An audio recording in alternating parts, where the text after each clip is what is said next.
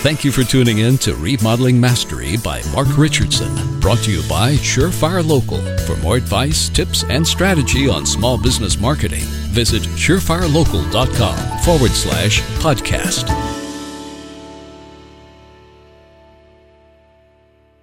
Hi, I'm Mark Richardson, and welcome to Remodeling Mastery.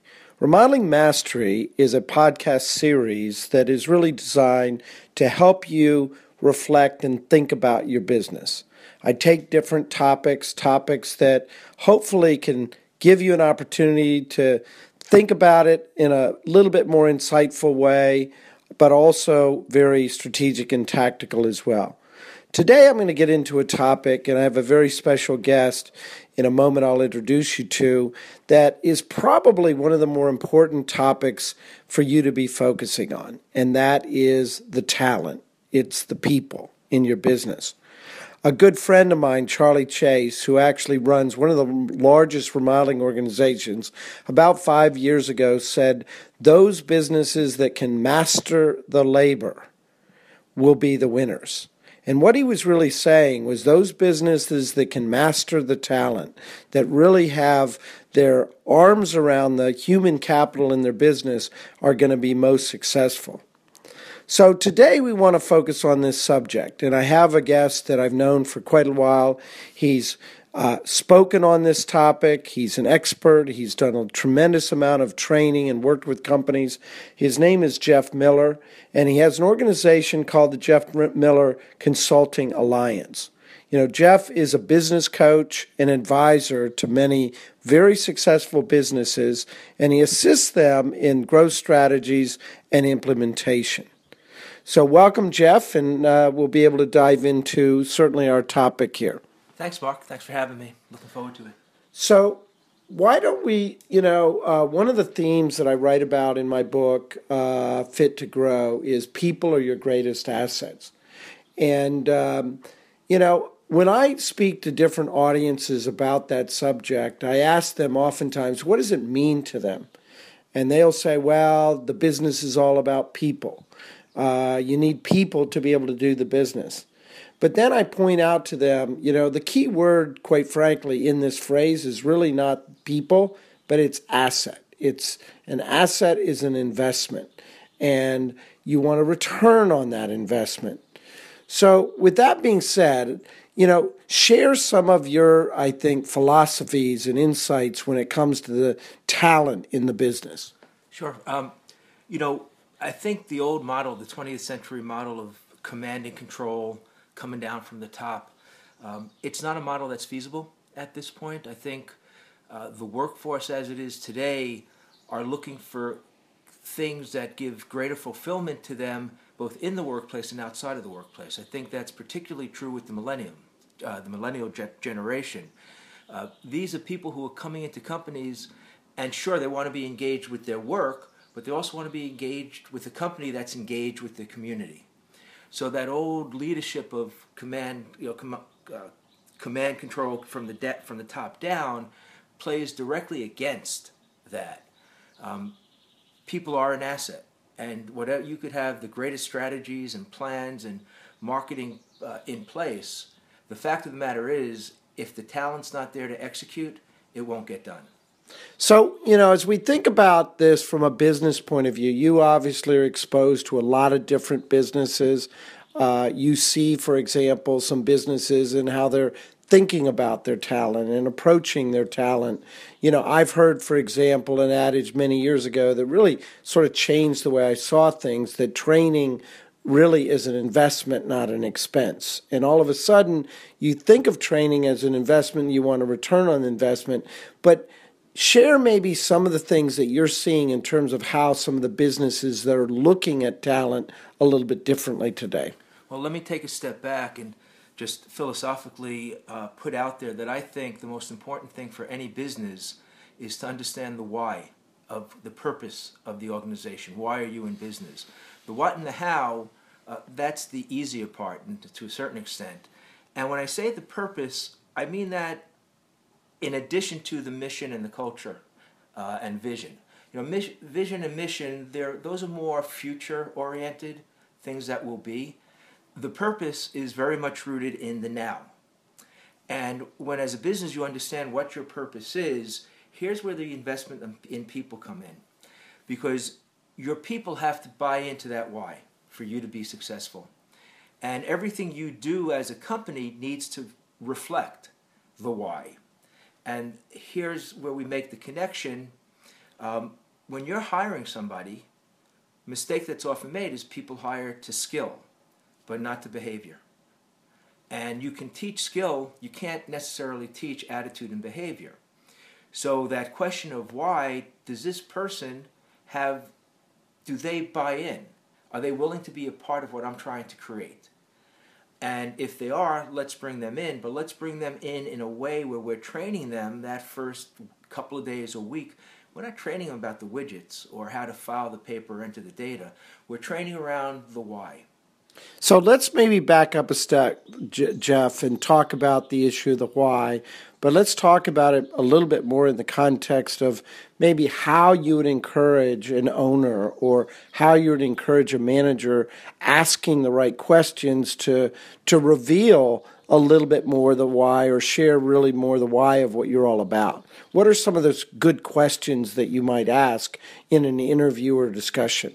Well, the first thing I think that's imperative is that the owner or the business or the manager understand the 4 or 5 things, imperatives that they will not compromise on, whatever that might be. And then in the interview process, the questions are open-ended questions. They're not necessarily just about skill set, but they're questions that are going to probe the values of the person that is sitting opposite you. So you can ask some silly questions like, who's your favorite superhero? To what book have you read last? To tell me about a time when there was some conflict out in a department you were working on. How did you handle that? Or a time where you had a disagreement with your manager. What did that look like? How did that scenario play out? Because the candidate can't necessarily know why you're asking the question. They don't know the answer you're looking for. So I think it's those types of questions, but again, that really lead to and uncover the thought process, the behavior and the attitude that the candidate has. They could have the greatest skill set, but if they turn out to be a cancer within the organization, it's not going to help. They might have a weaker skill set, but they buy into this hook, line, and sinker and want to be a part of it for the next 10 or 15 years. You can teach them the skill set. Excellent. Well, one of the interesting things I always like to do is sort of mix the science and sort of the art together with this. And the science, as it relates to people, is oftentimes, some of the key metrics that we're seeing out there as it relates to the talent. About 6 years ago, I was leading a group of 14 companies. And I asked them the question, this is right in the middle of the recession, how many of you have invested more time and energy in training in the recession versus less in the last 12 months? Well, 10 of the companies said they reduced the training because of the expense, and 4 of the companies said they increased. The 10 companies purely coincidentally, although certainly this is the reason behind it, that had decreased the training, had gone back in their business or lost ground in their business, and the 4 companies that increased training all grew during that same 12-month period of time. Yeah. When you hear numbers or have those kind of metrics and those kind of statistics that are out there, that really gives you the conviction to make sort of the talent a priority. I'm sure you run across some as well. Yeah, absolutely. And that, by the way, that statistic is very much aligned during the same economic downturn with companies that invested in marketing and moved forward and those that held back, and the same success ratios or lack thereof. One amazing statistic, and this is in an industry other than yours, but I think it speaks volumes to what the why is and how you hire toward that. In the restaurant industry, the turnover rate nationally is about 125%. There's a guy in Chicago who owns a couple of pizzerias. He's an author. He's a national known speaker within his industry. In his 2 restaurants, the turnover rate is about 24%, and we're talking about kids who are 17 to 25 for the most part. And it's because they're trained to the why. The first week that they come in, as I said, has nothing to do with making pizza. It's understanding what's driving the organization from that moral imperative, what they're there for. Because what we're here for isn't what we do. You can own a pizzeria. It doesn't mean you're in the business of making pizza. You're in the business of providing a space for family and friends to come together. I'm a business coach. It doesn't mean that's what my purpose is. My purpose is building community by improving the lives of the business owners that I work with. So when you can tap into that, that's the sweet spot. And you could look at retention rates as a metric. You can look within your own organization. Look at your own organization and figure out over the last 2 years or 5 years or whatever that right number is, what's your employee retention been? And what has that cost you? And therefore, if it's cost you arbitrarily $20,000 in rehiring and retraining, it would make sense to invest a little bit more money in that whole hiring training process that you're going through. And it should be a process. I think one mistake that's made often is that we hire when we have to, and therefore we're rushed. And just get me a warm body, get me somebody who knows how to take the hammer and nail the hammer into the 2x4. Not the best way to hire. One of the comments too that I oftentimes think about, and that is the importance of, and it leads to sort of, I think, some of the discussions you're talking about, the why and making sure you get the right people on the team, is the value or the cost when someone doesn't work out. Yeah. I did this analysis many, many years ago when it came to certain roles in the business, and it was somewhere between $25,000 and $50,000 if a person didn't work out in the first 6 to 12 months. Do you have similar sort of numbers? The numbers, are the same depending on the level of position, but anything from a $30,000 a year position and up, if after 90 days that position doesn't work out in terms of time and money and investment, you're looking at anywhere from $25,000 to $35,000, $40,000 in terms of what's wasted and then what needs to be reinvested. And if you think about that for a minute on a very simplistic level, and you look at your team, and if you have a team of 15, 20 people in a small business, and you think, well, that money, just 3 of those people, if they would have worked out, I wouldn't have wasted maybe $100,000 in terms of that expense. Yeah, that's certainly true. The other part of that statement, and this speaks to Jim Collins' Good to Great, where he looks at 11 or 12 great companies and wants to see what their commonalities are. And out of, I think, all but one, the CEO rose from within.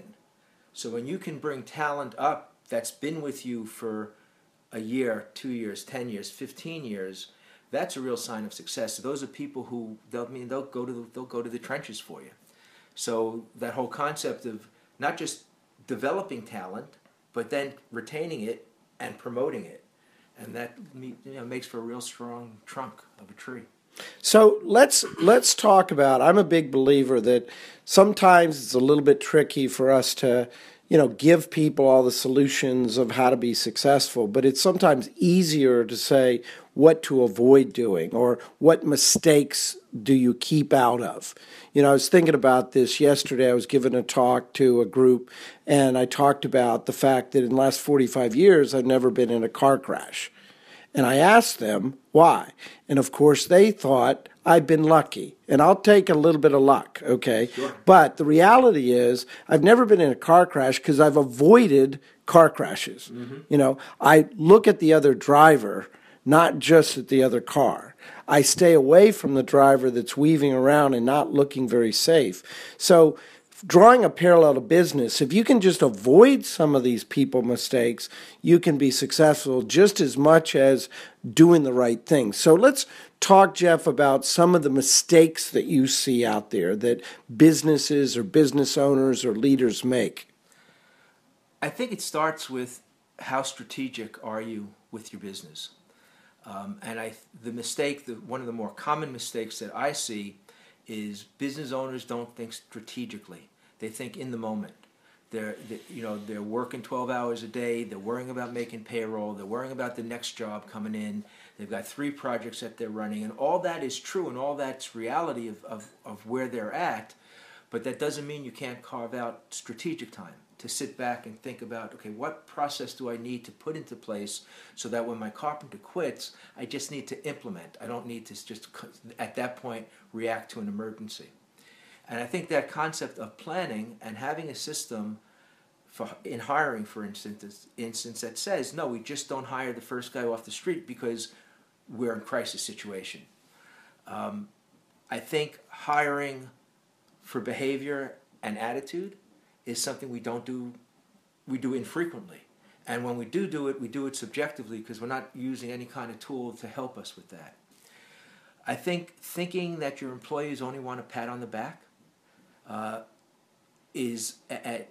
they just want a pat on the back and they just want to check, that's true. But what employees really want to do is they want to understand what's expected of them, they want to be measured, and they want to feel like they belong to something greater than just themselves. I think those are the three right there. Those three things: measurement, expectation, and belonging. If you can build a company that just does that, you've got a pot of gold. And expand on what you're talking about. I think that's so important that that you think more strategically. And as you reflect on your team, I'm a big believer that everyone on your team, you have to ask yourself, for example, is their stock rising or falling? Where will they be a year from now? If you have a lot of team members that you can't really see them being in a different place or advancing in your company a year from now, chances are you're not quite positioned the way you'd like to be. You've got to look out to the future. You've got to think more strategically, as you just said. Absolutely, and you need to give your people the tools to grow and to show that kind of desire. Oftentimes we do reviews that are centered around the manager has to save his own backside, so I'm going to do a review in 12 months as opposed to in real time.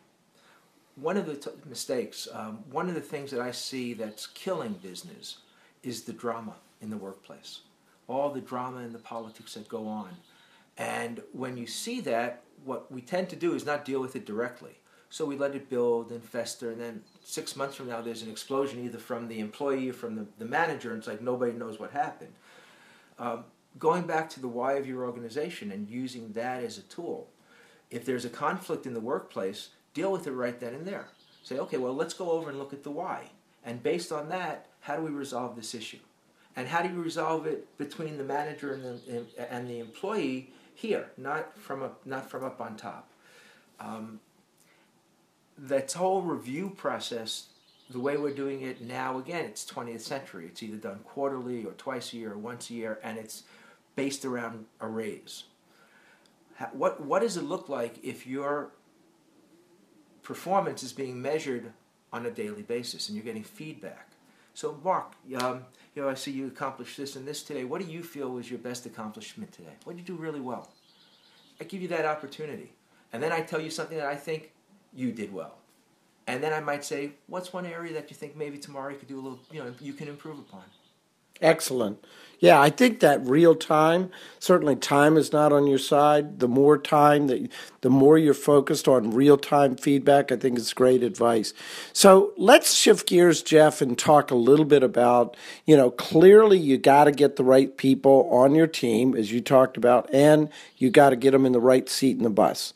Yep. I think for most companies, we want to reduce the risks, whether it's in the expense or in the mistakes of getting the wrong people. Now, there are tools out there. They're profiling systems, and I know you've been heavily trained in some and are an expert in profiling kind of systems. But let's just talk about the subject a little bit more generically and help people make sense out of profiling, the profile systems, those kind of things. Yeah, so it's the old Titanic story. When the Titanic went down and hit the iceberg, it didn't hit the top 20% that we see. It hit the bottom 80% of what we don't see. And that's the challenge in the hiring process. We're seeing 20% of a person by their responses, by their answers, by their body language, maybe by what they're wearing. But in terms of what... And it's always impressive. Almost always, yeah. And what we don't see are belief systems. We don't see skill sets. We don't see how they identify themselves. And so profiles, any good profile is designed to not help you with the 20%. We're smart enough to do that. But it's to help you uncover and understand that 80% that we don't see. So any profile system that does that, that in and of that itself, it puts you as somebody who's hiring a step ahead. There's some challenges with all the profile systems out there, and they all have a place. If you're talking about things like DISC and those type of things, which are based on 4-quadrant personality, that takes you to one level, and it gives you an insight into the personality that you're hiring, and certainly communication style, and there's a very important aspect that plays. But studies show that as you go from just the interview process to introducing DISC or those types of 4-quadrant, and then you introduce some kind of psychometric tool, that retention goes up incrementally. There's no 100% guarantee in any of what we do. We're dealing with people after all. But I'm a firm believer that if the more we can quantify when we're hiring, because that's our greatest expense, that's what makes or breaks us as an organization. The more I can quantify, the more I'm interested and understand the need for the investment, the desire to make the investment. So let's talk about, I think, these sort of the depth of these tools, and with DISC or McQuaig or some of these others that really do sort of give you sort of the level of dominance that's required, possibly the level of urgency or sociability, or maybe even their ability to comply and those kind of things. Obviously, those are important sort of elements when it comes to their personality, whether they're predisposed to be certain ways. But it's one level of filter that, and I want to point this out because I think it's sort of important. When I first learned about profiling systems, most profiling systems are not a recipe for success. They're mainly a recipe to tell you who will not be successful in particular roles. So if you sort of quantify that, if there's 10 candidates that you would seriously consider for a role, a profiling system will narrow that down to say, you really should be looking at these 6. So now all of a sudden, your odds of getting it right are much better because you've reduced it down. So help us understand sort of going a little bit deeper on the profile systems. So a good profile system is not just about elimination. It's not just about deselection. And I could talk another podcast on a whole hiring system which is based on deselecting. But a good profile helps you select and evaluate. So it's not just a matter of Mark's a good fit for the carpenter position because of X, Y, and Z, but if I take that same profile and want to say, well, let's see how he would be as a manager, and then let's see how he'd be as an executive. And you can use the same same assessment tool to evaluate not just Mark's ability and talents as a carpenter, but we can project his growth and again, quantify. Not guarantee, but quantify. The other thing that a good assessment tool does is it measures the personality, the things like DISC and other the ones like that do, but as you take it to a deeper level where you're not just measuring the personality, but you're actually measuring the behavior.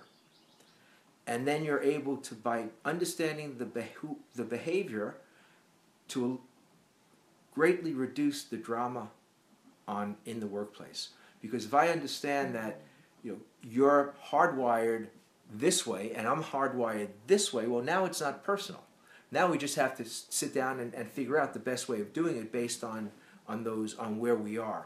And a lot of companies, any company that uses a profile is to be applauded, but it shouldn't only be used in the hiring process. That same profile that you're using in hiring can help you build an incredible team and can help you create an environment where people want to come to work because, hey, we understand each other, we understand our communication, we understand our behavior. I understand that you didn't do that to tick me off. You did it because that's who you are. And I understand that objectively. And I think that's the key. It's one of the keys, certainly. So how would you recommend with some of the listeners, Jeff, to get started on this? You know, obviously they can go online, do a little bit of research. I'll a little bit here. I'll give you some ability to contact Jeff directly if you're interested. But how would you get started on sort of getting your head around profiling and filter kinds of systems? I don't mean this as self-serving as it's going to sound, but contact folks like me or like you who are in a position to work with businesses and have used a variety of assessment tools, so there's a knowledge base that you can draw upon. Certainly go online. If you Google interview assessments, job assessments, talent assessments, there's no shortage of what will come up. I think one of the keys in making the decision is being able to quantify how current the science is behind whatever the profile is. Because these are based on science, it's based on psychology, it's based on interviewing, it's based on a lot of things. But if that accreditation is not current, then to me it always raises a red flag. You should be working with assessments that have been accredited every 3 to 5 years. So what are some name brands that people should consider when it comes to assessment tools, but also, what level of investment or expense is related to it? Yeah, so the assessment tool I've been working with is called Profiles XT. I've been working with it for about 10 years now. It legally can be used in the hiring process, which is a great advantage. Number one, because it can be used. Number two, because it can be used, it has to be accredited every 3 years by Department of Labor. So that's one thing to look for. It should be easy to use. It should be something that you, as a manager, after a couple of assessments, should be able to understand and anticipate. It should measure separately, or at least the one that I use separates out thinking style, which is about problem solving, behavioral, and then occupational interest. So we're looking at 3 different matrix, and we're getting a percentage match based on, there's a profile that exists for carpenter, the applicant takes it, their results is juxtaposed, so we're getting an exact match going in. If you're a 50%, why would we hire you? If you're 75%, hey, that's good. Plus, we know what to coach you up on over the next 90 days. So making sure that there are enough matrix to look at that are clear and that are understandable, to me, is key. I think oftentimes with things like profiles, we'd like to create this language around it that only we can understand, and most people don't understand it. I think the simpler, the better. What should a leader, manager expect to spend, let's say, on doing a more of a generic or basic kind of profile of an individual, whether they're on staff or whether you're consider hiring them? I would say anywhere from $150 up to $600-$700 would be the range, depending on the size of the organization. The tool that I work with ranges from $300 to $400, depending on a couple of factors, but that's the range. And as we spoke earlier, to the point of what's the cost of hiring a mistake. Right. So it's a fraction. So if you're interested in contacting Jeff directly, you're certainly welcome to do that. Again, Jeff Miller with the Jeff Miller Consulting Alliance. His email address is jeff@jmconsultingalliance.com. And Jeff, what's your telephone number if you'd like to give that out too? Sure, 703-963-6034. Great. So why don't we sort of summarize our thoughts here and maybe put a bow around this subject.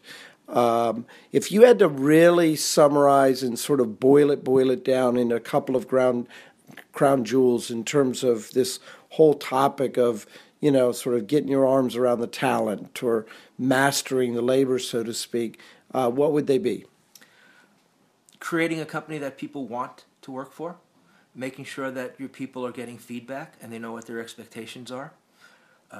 Understand that a lot of the workforce today, millennials particularly, are looking to be part of something that's part of something bigger than just themselves. I think having a system for hiring is critical. So you just don't do it when somebody quits on you, but you've got an actual system where you're running an ad all the time, where you're using a certain process, maybe you're doing group interviews, whatever that might be, and ultimately you're introducing some type of assessment into the system of hiring. We sometimes wait too long to fire, and that adage. Be on top of the system, because your people, as you said in the introduction, they're your greatest asset. And if you don't believe that, then you should look at yourself in the mirror this evening and say, well, what am I really in this for? I think effective leadership is really always about putting your ego at the door. It's not about you, it's about your people. You know, and I think just to maybe summarize that too, is that I oftentimes, as I reflect on this subject, I think about myself. I think about myself in terms of where would I like to be in the future. And I think the reality is it's normal for people to want to move to another level, move to sort of a passage, so to speak, to a different place. So if you feel that way, isn't it normal then for the people that are working for you to feel that way? And I think the more that you can have the conversations, the dialogue in terms of, how would they like to feel a few years from now? They may not be clear exactly what it looks like and is yet in terms of a role, but I think that would certainly be something to consider. So I want to thank everybody for joining us today. I want to thank my guest, Jeff Miller, who, again, if you'd like to contact him, you can do it probably best through his website. And that, again, as email address is jeff@jmconsultingalliance.com. And again, I want to thank everybody for listening to Remodeling Mastery. Take care, and we'll speak to you soon. Remodeling Mastery by Mark Richardson was created to help business owners like you grow your business. Learn something new today? Let us know by tweeting at Surefire Local. For more podcasts, visit surefirelocal.com/podcast.